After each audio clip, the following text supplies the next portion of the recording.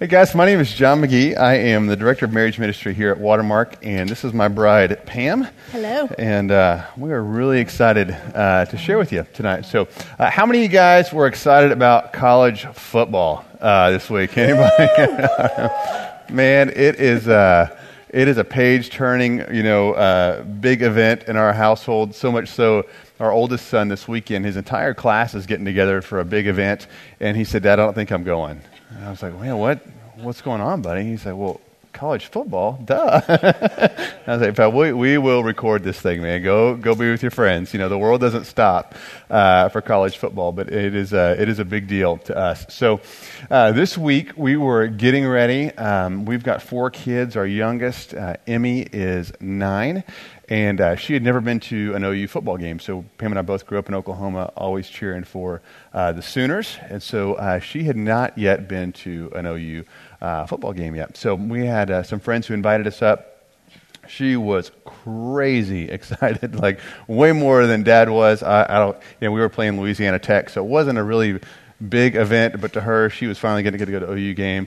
She was excited. I was excited as a dad, and truthfully, we had some other tickets to the Florida State Oklahoma State game, and so Pam took the 3 kids. That was the game I wanted to be at, but I went with my daughter, and watched my phone about how the real football game was going. So we're getting ready. We're getting ready Friday night. Going to drive up to Oklahoma, and Emmy's all decked out. She's got her OU headband and her shirt on, and she's ready to go. And so I bring a couple OU shirts out from the closet, and I try the first one on. Pam's in our bedroom, and I was like, God, this is tight, I don't.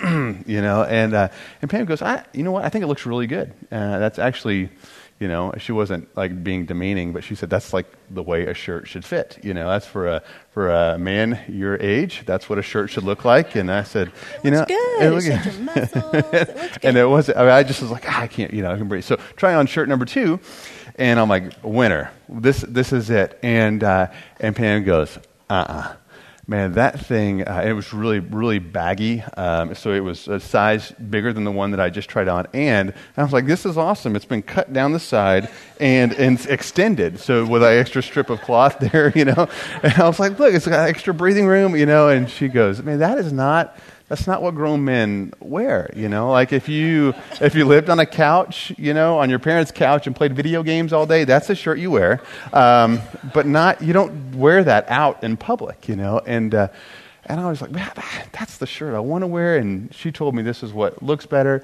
So I went with shirt 1. All right, and I went there, and I was so took pictures to prove it, and and I just remember at that moment just going, Pam. I felt like I didn't look good or whatever, but I thought, Pam, there's no way Pam would, like punk me, right, and so wind me out there in front of 80,000 people and look like an idiot. Even though I didn't think it looked good in that moment, I absolutely trusted Pam. And one of the metaphors we've come back to often in our marriage is that our spouse is a lot like a mirror, and if we'll trust it, it will really, really help us. Yeah, and so the idea of the full-length mirror comes from this quote by Gary and Betsy Rakusi. It says, one of the best wedding gifts God gave you was a full-length mirror called your spouse. Had there been a card attached, it would have said, here's to helping you discover who you really are. So what a great word picture. You look in the mirror, and there's things that you can show each other that are great and beautiful about each other, and then there's some stuff that you really aren't so great, aren't so beautiful, and your spouse, better than anyone else, can show you that just like that full-length mirror. Yeah. And so that idea kind of comes out of Genesis 2. And so what was going on there? There was Adam, and he was there alone. And God said, it is not good for a man to be alone. And so we need to create a helper for him. And so he creates Eve. And so a lot was going on there. Surely that was part of the companionship. God said, Adam needs a companion. He needs someone to be his friend. He needs someone to have fun. All that was absolutely wrapped up in there. Okay, clearly that was a part of it. But also what was a part of that companionship, or really that completion idea, was that they were supposed to help each other honor God.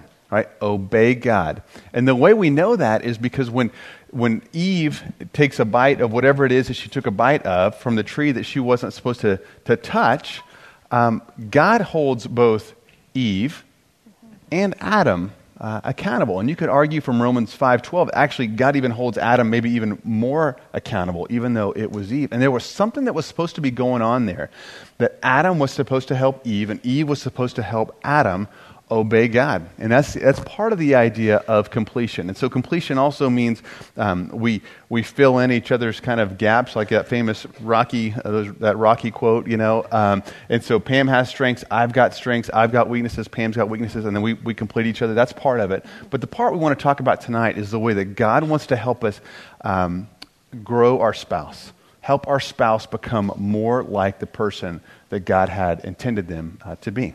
Yeah, and so a couple of other verses that speak to that. Proverbs 27:7. You hear this a lot for guys, as men sharpen each other. It says, iron sharpens iron.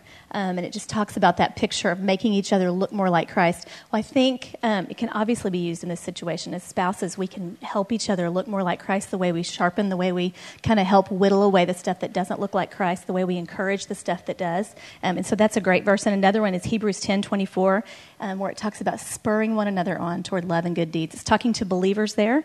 And so husbands and wives, even if you're not a believer, you can encourage each other toward love and good deeds. The goal of this is to love God and love others. And so as you spur each other on toward love, and out of that flows good deeds toward each other. Yeah, so those verses that Pam read apply to all the church, for all the believers, to each other, and especially to the husband and wife. The first person we're supposed to love, the first person we're to sharpen is our spouse. And so Pam and I, we were talking today. We got lots of examples of this. And one that just stuck out in my mind was several years ago, we were in a social situation, or we were coming back home, I think is the way it was. And Pam goes, "Man, you are really sarcastic. You are really sarcastic, and you wound people." And I thought, no, I'm not. I mean, I'm funny. That's what I am. I was like, did you not see all those people laughing? They thought I was hilarious. And she said, you know what? They were laughing because they were nervous that you were going to come after them next. And that was like a nervous laughter deal. And I thought, at first, of course, I got all defensive. No, it's not. And I was like, you know what? I think you're right. I think you're right.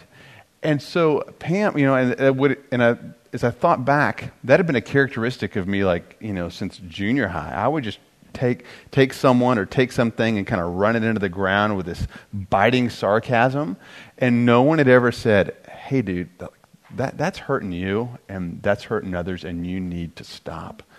But my wife, who was living with me 24/7, had kind of seen, in 3D, the ramifications of that long-term in relationships. She said, "You know what? I love you enough that I want to help you be the man that God wants you to be. And you need to stop being so sarcastic." And it was hard, man. It meant for the next 2 years, I didn't make anybody laugh, and so I didn't have anything to go to if I wasn't making fun of people. And it took me, a while, just where I could, engage joyfully in social situations, because I only had kind of one MO to go there. And that was one of the ways I think that God really used, and one of many ways that God's used to kind of refine me and help me both love Him and love others better.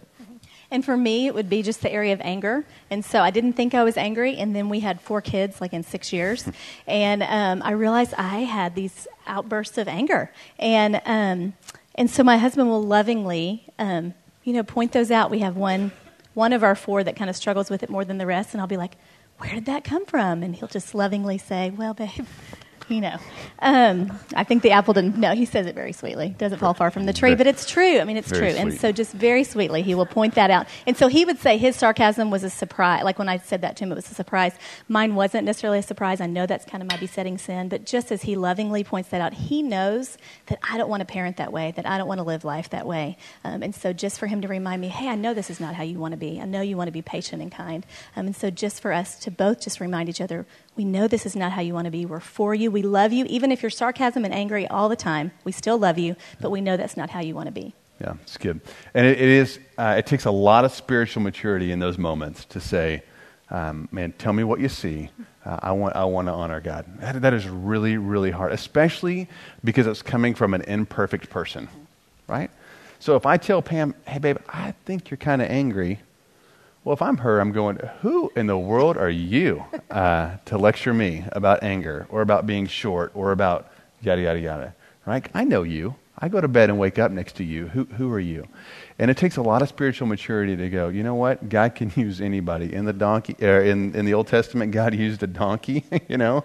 And you got to go, man, if God can use an ass, he can use your spouse, right? To help you be more like him, okay? And it's hard. It's hard to listen. It's hard to listen to a donkey, but God's got plans in that. Okay, it takes a lot of spiritual maturity.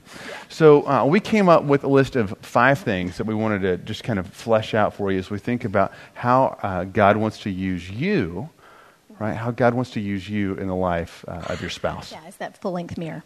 Yeah, so 5 things. You take notes on this or just file them away. But the first one is that it all starts with love.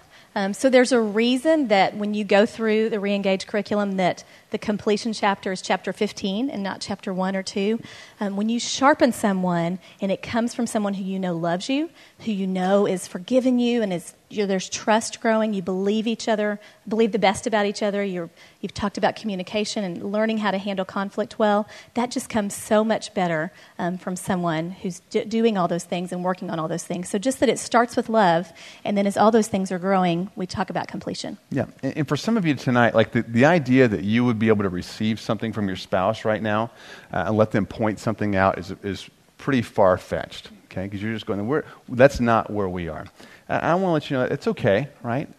But that is where you should be moving to. That's what Christian couples do, is they help each other become more like Christ. So if that's not where you are, so it's okay to be where you are, but it's not okay to stay there. And so rather than not talking about some of these issues, we want to talk about the places that we should be moving to. And then some of you are ready to kind of take that next step. Like Pam said, it always has to come from a place and a posture of love. They have to be thoroughly convinced that you're for them.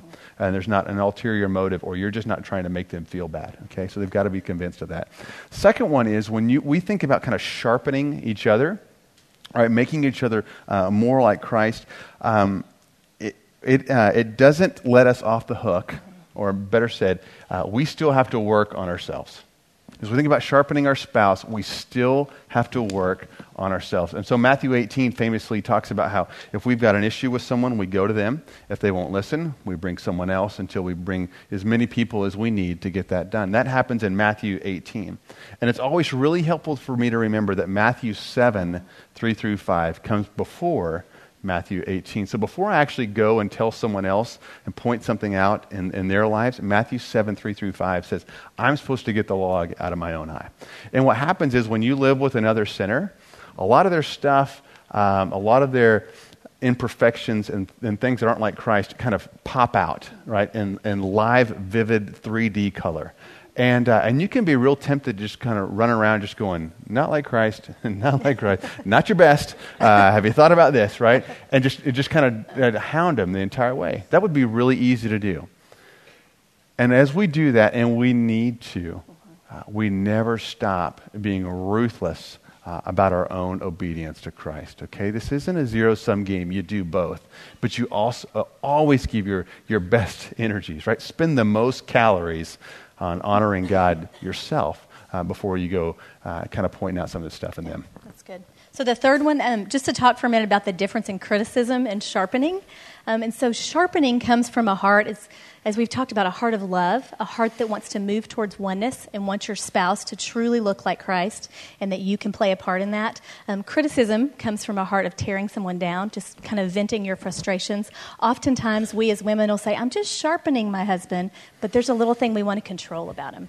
And so just to be really careful of that. And so a great check is, hey, what are my motives in this? So when I think, I want to tell John something, are my motives just I'm frustrated, I just want to get a jab in, make sure, he just told me I was angry, so I've got to find something I'm going to tell him. Mm-hmm. Or is a heart to just, hey, I love you enough to share something that might be hard, it might be awkward in the moment, but I love you enough because I want you to look like Christ, because that makes you a better husband, it makes you a better father. And so just check your motives before and be careful of the criticizing, and that it really is sharpening. That's great, yeah. That was number 3. Number 3, yes. Number 4. And so along that line, sometimes it's hard to to sharpen your spouse because you know where it's going often. And so just to be vulnerable in the moment, like, okay, if I say something to him, there's a good shot I'm opening myself up for him to say something to me. And then just to be okay with that, because the end goal, when you talk about communication in the lesson, the end goal is to understand each other. Maybe not agree, but to mutually understand each other. So the end goal of this is to look more like Christ, to have a marriage that not only makes you holy, but it makes you happy. And there's joy, and it brings joy to your family. And so there may be a time when you're like, okay, if I say something, I'm hesitant because he may say it back. But just to push past that and know that the end goal is a big deal. Yeah, and you see it all the time, right? And you've probably settled into this some way in your relationship. I'm not going to point stuff out in them, because the second I do, that opens me up to sharpening from them. Right? And so we've just kind of drawn this little truce line here and said we don't cross this. And so it's peaceful, right? You're not fighting, it doesn't hurt, but you are missing out, and your spouse is missing out on what God has for you. Right? You are one of the primary means of grace in your spouse's life. And when we draw that kind of truce line there, they then miss out on one of the primary gifts God has to make them more like Christ. So he always wants to use his word, his spirit, and his people. And guess what? If you wake up next to somebody, you are God's plan A, I believe, in their life. Okay? You are God's word and his spirit, but God doesn't need outside intervention if he's got you in the home. Okay? So number 5, lastly on this one, is that change rarely happens in an instant. Right? Change rarely happens in an instant. And so it's not like we just walk up to our spouse one day and say, I just want you to know that I think you're a pretty prideful, angry person, and I just wanted to share that with you. And or they go, well, you know what? Thank you so much. I was completely oblivious, but today everything has changed, and you can rest assured you'll never ever have to bring that up to me, because I've got it from here, man. Me and Jesus are going to take this thing to the ground, right? It rarely happens that way. There's some moments, right? Kind of the prophet Nathan looking at you. You are that man, and you just cut to the quick, and you repent and you change. That happens, but more oftentimes than not, it's a much more gradual thing.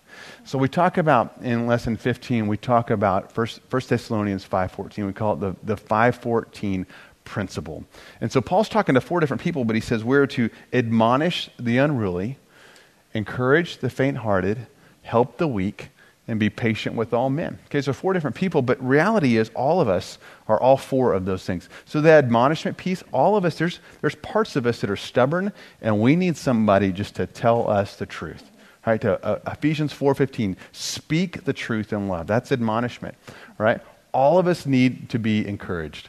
We need to receive grace both from God and from other people. We can't just walk around just whacking each other, right? And it's not some like spiritual whack-a-mole where we just sit there with our spouse, issue, whack, issue, whack, issue, whack. When it comes up, you deal with it, you deal with it, you deal with it, right? Hey, I'm going to point it out, and I'm going to encourage you as you change. The next one is to help them. Okay? So rather than say, you know what, I think you're prideful, I think you're arrogant, I think those kind of things. Hey, how can I help you? Right? How can I lovingly point out these things? So like for Pam and I, we've got all kinds of like underground signals that the world is not privy to, but in a situation, social situation, I start talking. If I feel a hand on my leg, I had better stop whatever road I am going down. Do you guys have that? And there's been so many times like, babe, I'm just thinking, that is a great story, let me finish this thing. And she's just going, no, we're not looking, and she's just smiling and eating her stuff. She's got her hand on, and I have to stop. And that's one of the ways that she helps me, right? Yeah, so you've got a great look. When the blood starts going up, I start getting angry. He's just got this sweet smile. I think he's scared actually a little bit, but no. He's got a great look. My voice is raising. I didn't even realize it. So it can be helping it in that way. It can also be just kind of bearing a burden, right? Someone that's got a temptation or a struggle and just going, I'm going to be there with you. I heard a great story. This gal was, this week, I read it, I don't even remember where, but she was bulimic. So she would binge and then she would purge. And And so the husband walked in one night, and the wife is just like caught red-handed. She's in the bag with her hand in the chips, just about to chow down. And he went over and grabbed another bag and just sat down and said, you know what, if you're going to do this, you're not going to do this alone. And he just sat there and just ate chips with them till they were both nauseous. And he said, I'm going to walk with you through that. All right. I don't know that's always the best way to help, but I thought, I mean, what a great picture, right? And he'd had all the conversations, I'm sure. Hey, this is not good for you, all this kind of stuff. But there was a part of it. I'm just going to be with you. I want to help you through that. That's what that looks like. All right. And the last one in that is just to be patient. Because your spouse they won't change overnight. So you're going to have to tell them the truth. You're going to have to encourage them and make sure they know you love them and are for them. You're going to have to help them, and then you're going to have to be patient. Because at the end of the day, if there's growth in somebody's heart, right? 1 Corinthians 3:6 says that's God. We plant, we water, God brings growth. And so God, you're just going to have to let God do his thing, okay? Which begs the question, well, what do you do if they don't change? What do you do if they dig in, okay? And this is where I make a plea to be involved in a local church and be fully known somewhere. And so for Pam and I, if we get to that place and I just say, hey, babe, I don't think you're right. You don't see it correctly. I see it correctly. Stand down. I'm going to keep going with that track. And she's going to say, I don't think that is the case. At that point, we call our friends, our community group, our small group here, and we just sit with them. And we just say, here is the deal. We are at odds. We don't see clearly. One of us is right or none of us is right. Maybe you guys see what we don't see, but I'm not going to just push her concerns under the rug. I need to hear them, but I don't agree. Will you guys help us? Okay? And that can't happen in isolation. And we see couples that aren't connected well in the church struggle. We see couples who are connected deeply in their church or known fully do really well. Okay, and so that is what's after. Hey, we're at an impasse. Okay, yeah. Any other thoughts on any of that? No, I just think something you said, and just to kind of reiterate it, and it's just really a mind change, is your spouse is the greatest means of grace that God's given you. And I don't think a lot of us look at our spouse and think that. And so really just, this would be, and so we're going to talk some practical and where John and I have room to grow, but this is kind of one of our bigger areas that we're really wanting to just gain some ground in this year. And so just to look at my spouse, to look at John and say, he is the greatest means of grace. It may not feel like it every moment, but just to remind myself of that truth. So. Yeah. That's great. I think that was great. So just some practically, how does this go easy or well? It's going to be difficult, especially the very first time you do it. It will be. Take it to the bank, okay? The easiest way always is for you to open yourself up to feedback from your spouse. Right? So rather than them having to look for an opportune moment, the best way is for you occasionally to say, hey, you know what? Is there anything you want me to know about being married to me, about the way I'm following Christ, about the way I'm raising the kids? Because my heart's at a good spot right now. I'm open to anything you would share with me. And I won't, I tell Pam sometimes, I'll tie my hands behind my back and I won't fight you. Like, this is a good time. So I'd love to hear your feedback. So that is all. Practically, you have so much to do with the way that your spouse sends feedback, okay? And just saying, I'm in that posture. I'd love to hear from you, right? Either prompt, like maybe there's some kind of catalytic moment. Maybe you're just driving. You're on a trip. And just say, hey, and you know what? If you don't have anything right now, I give you permission, 50 miles from now. If you got something, I'd love to hear from you because I know you love me. I know you care for me. Will you help sharpen me? Yeah, and so to that point, so maybe they don't come to you and say, hey, I want to hear this. But you feel like you've kind of prayed about it and thought about it. Your motives are right. Maybe just to go with them and ask for permission instead of just unloading on them and saying, I see all these things in you. Just to ask for permission. Hey, I've got some thoughts about our marriage. Would this be a good time to share? Maybe if not, could we maybe connect for coffee or something tomorrow? So, and maybe there's even a tagline. Maybe you've got some secret, code. Hey, is it time for meatloaf? I have no idea. Just came up with that. Something random. I have no idea. What did you say earlier? I would choose to encourage rather than admonish you right now.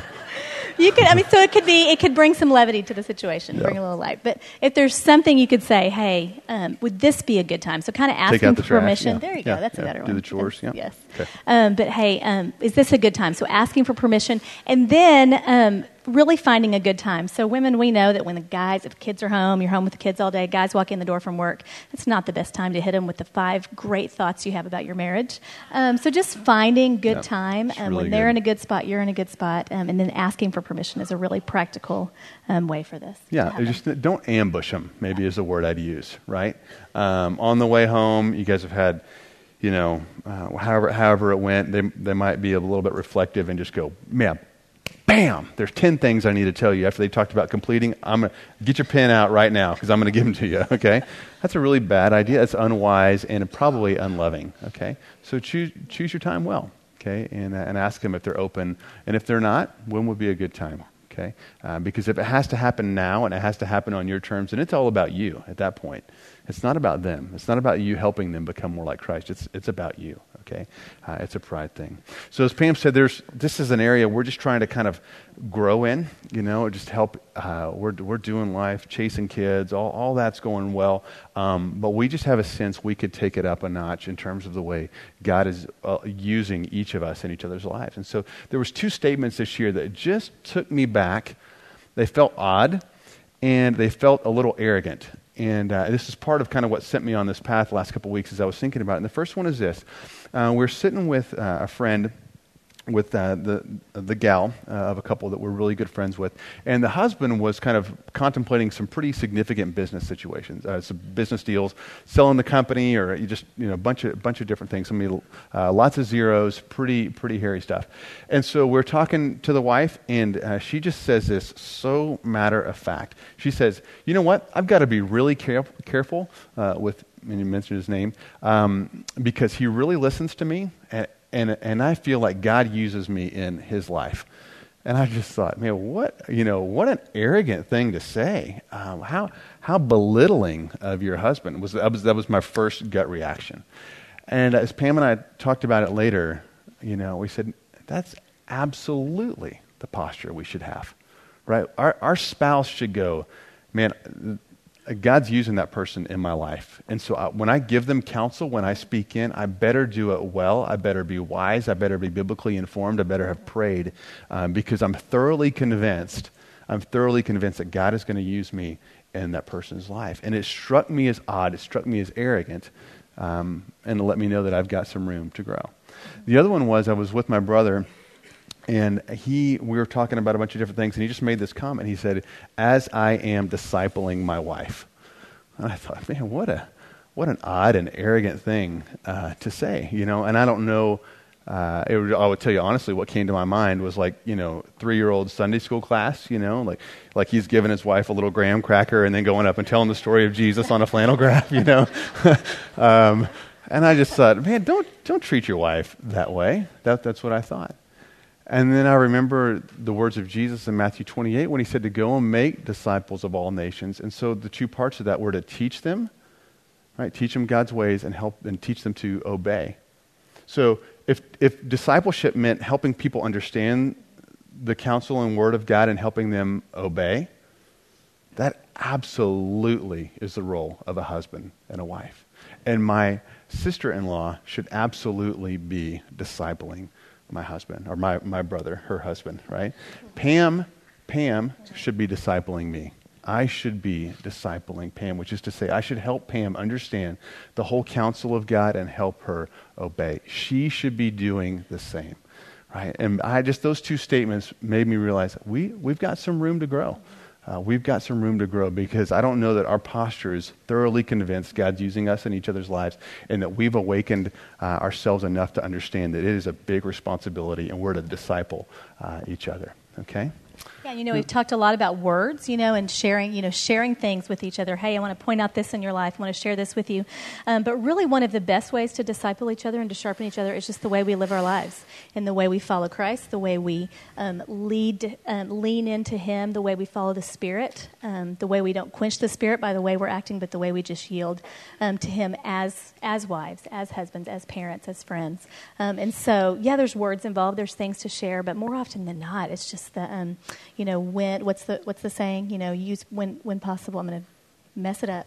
Somebody should help me with the Francis quote. of Assisi. Francis of Assisi quote. But share the gospel at all times, and when necessary, use words. There you go. And pretty close. so, don't quote me exactly. Sorry, St. Francis. Preach the gospel. Yes, that's it. Yeah. But, we are, there's definitely times to use words, but the greatest way we can shepherd and disciple and sharpen our spouses is just the way we live lives, the way we follow Christ, the way we love Him first, and then out of that flows a love for each other. Yeah, it's a lot like just kind of running, and if you guys have ever run with somebody else who's a little bit quicker than you, right? There's nobody gets out the running manual. You just start running faster, right? My brother and I ran a race several years ago, so I'm a big guy. Normally Clydesdale is like up to about 205, right? So anything above 205, you're still a Clydesdale. Well, in this one, there's additional categories, and so I clocked in as a rhino. I was a rhino, so like all these skinny guys with no body fat. Then there was a Clydesdales, which normally stand out, and here I was a rhino. My brother was actually a hippo. It was a whole nother. Kid you not. We check into the race, and I was like, hey, John McGee, and she hands me, and Chris McGee, and she goes, a hippo. Never seen one of those, And so we go running this race, and we got no business being in this race. But right about the last mile and a half, somebody passed us, right? Which was hard to do given as far back as we were. We didn't know anybody was back there. But he passed us, and I remember just going, like, this is not happening. You're not going to pass me.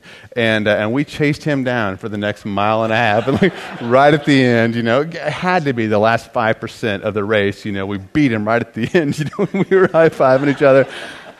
But no way I would have run that fast had that dude not passed me, right? We would have just jogged it in and called it good. The hippo and the rhino. We finished, And when you see, there's just something about watching your spouse pursue Christ. Right? You just go, wow, it's not a competition, but that encourages me, And I'm just in a sweet time with the Lord right now. I don't know why, I don't know for how long, but I just can't get enough of God's word, And so all the time, I'm reading God's word, and I'm just watching it. And Pam, I'm watching the impact. Some of the stuff we're talking about, but there's just that. Watch my pace, and we can pace set for each other. And we need to use words, and we do need to use words. Okay, God wants us to. Let me close with this. The one thing I know about all of us, is that we are going to die, and we're going to stand before God. That will happen. Hebrews 9:27 says that it's appointed a man once to die, and after that, face judgment. Both you and your spouse will stand before God someday. And this has just been a really sobering thought recently, that Pam and I were going to have about a 50-year run together, and I want that to be amazing, right? I want to raise great kids and have a lot of fun and take vacations and, have great sex and be used by God, like the whole deal, right? I want it to be a really fun 50 years. But the thought has occurred to me that more than anything else, I need to be preparing Pam for eternity. I don't want Pam to just have a really good 50-year run. I want Pam to have a great eternity. So I don't know how it's going to go down when we stand. I have no idea. I just know it's going to happen. And I thought it'll go one of two ways. One way is Pam walks up, and I'm watching, and she steps up, and I just can't bear to watch. Right? I'm just looking down awkwardly, and she's like, yeah, you should have helped me get ready for this moment. And I'll feel like I failed my wife. And the other one is, I'll look at her, and she'll look at me, and she'll just go, man, thank you. Like, I'm ready for this, man. And you've helped me. And as much as we need to work on our marriages, we do. We need to make it amazing. If you really love your spouse, if you love your husband, if you love your wife, you help them prepare for eternity. 50 years is short. Eternity is really, really long. And on that day, it is not going to matter where you went on your 25th anniversary. What will matter is how much you've been like Christ and how much you've served him. Those things will matter immensely. So live in light of eternity and know that God wants to use you to get your spouse ready for that day. Okay? Let's pray. You can grab your spouse's hand if you're comfortable. Father, thank you that you give us our spouse. And so oftentimes, rather than seeing it as a blessing, we want to kick against it. But I pray you would grow all of us in our ability to help each other become more like Christ. That's hard. We want to shrink back. We just want to pass, or we want to be mean about it. But I pray you'd give us grace. I pray you'd give us courage. And I pray you'd make us all receptive to the ways that you want to use our spouse. Would you help us see our spouse this week as a great gift? In Christ's name we pray. Amen.